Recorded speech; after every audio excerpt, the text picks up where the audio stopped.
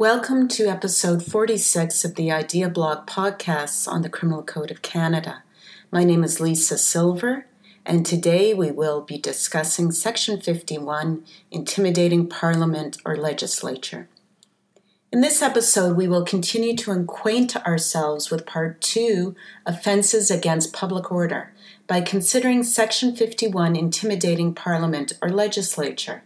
It is a section within the theme of the previous sections that I've spoken of in previous podcasts, starting from Section 46, which prohibit treasonable activities.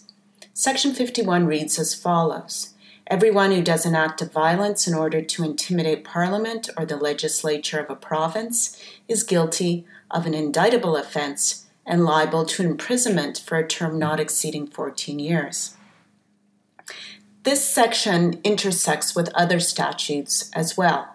In the Federal Citizenship Act, a conviction under Section 51 disentitles a person from Canadian citizenship, as does a conviction for a terrorism offense under the Code, and other various code offenses such as Section 47, which is the high treason section that I spoke about in episode 43 of this podcast series, and Section 52, sabotage, which will be our next section. Oddly enough, a conviction under Section 52, among numerous other code sections, may act as a barrier to applying for various kinds of bingo licenses in Quebec, as per a number of sections under the bingo rules. Section 51 does not define the phrase act of violence, nor does it define the term intimidate. Violence is not defined anywhere in the Criminal Code and has been subject to much judicial interpretation. The term is difficult to define as it is an oft-used word which has an unspoken and assumed societal meaning. This meaning is imbued with societal mores and values and therefore not strictly legal. In other words, in the everyday context, the term does not need interpretation or elucidation. Due to this ephemeral nature, there's no ordinary or grammatical meaning for purposes of statutory interpretation. Reinforcing this problem is differing dictionary meanings for the term. As a result, the definition of violence could be viewed as either harm-based, whereby the focus is on the acts that a person uses in an attempt to cause or actually cause or threaten harm, or it could be viewed as force-based, which would then focus on the physical nature of the acts and not the effects. This discussion was at the core of the 2005 Supreme Court of Canada case Regina NCD and the companion case Regina NCDK. There, the court considered the meaning of violence as used under Section 39, Sub 1A of the Youth Criminal Justice Act, which permits a custodial disposition where the youth is convicted of a violent offense. The majority preferred a harm-based approach that would produce a more restrictive definition of violence consistent with the objectives of the young offender legislation to only incarcerate as the last resort. Later, in the 2014 Steele decision, a unanimous panel of the Supreme Court of Canada approved of the harm-based approach in interpreting violence in the context of the serious personal injury requirement for a long-term offender determination. In that case, the court's view was that this approach was consistent with the context of the term as used in the Criminal Code, particularly offenses such as threatened death or bodily harm under Section 264.1, where the act of threatening death or bodily harm was in and of itself violent. For further information, see the Supreme Court of Canada case of Regina McCrae, which is big M, little c, big R-A-E. This discussion can therefore lead us to define act of violence under Section 51 as harm-based, and therefore would include threats of violence. Interestingly, there may be charter implications to this section, as the acts of violence could be considered an expression under Section 2B of the Charter, particularly where the act is a threat of violence by words or writing.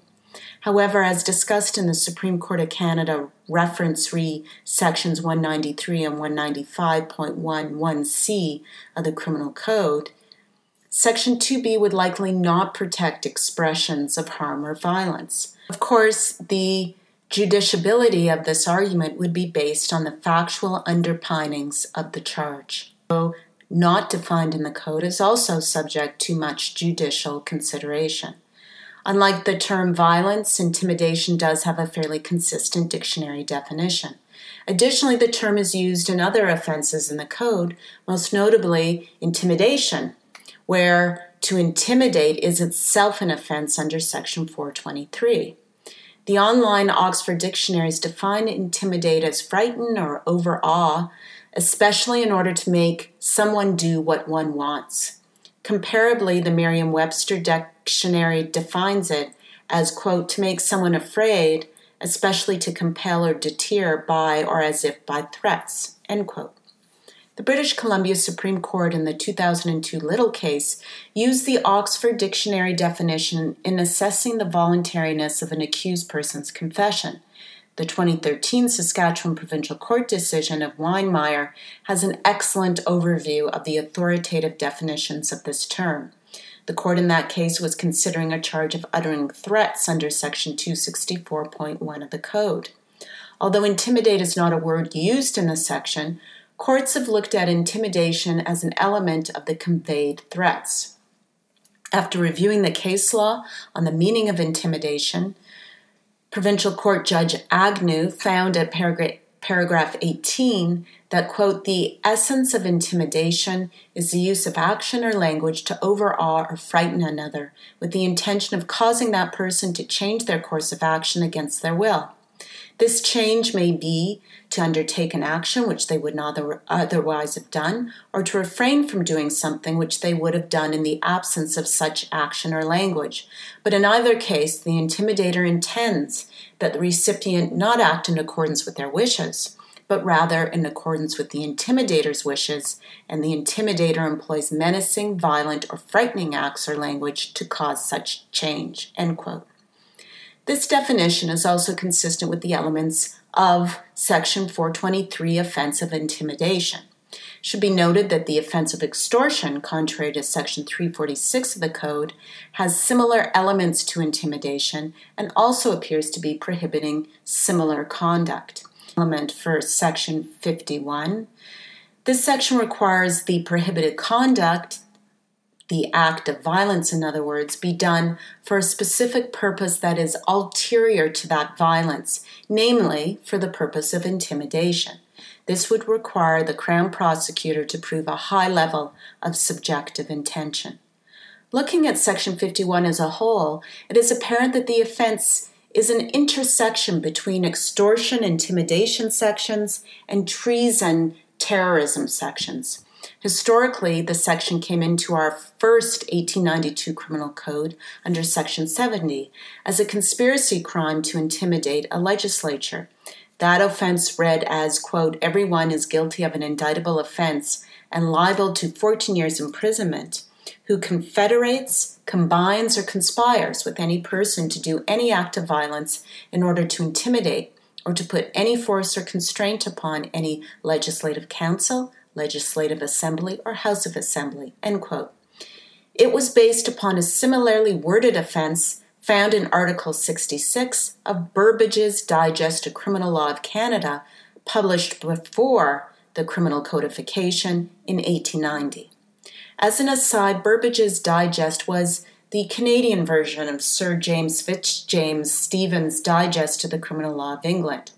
Stephen was, as mentioned previously in these podcasts, the founding father, so to speak, of our code, as he was the one who pushed for criminal law codification in the UK and in fact came up with a draft code that really found its way into our criminal code, even though it didn't find its way into the UK nomenclature. The UK does not have a criminal law codification in one book as we do.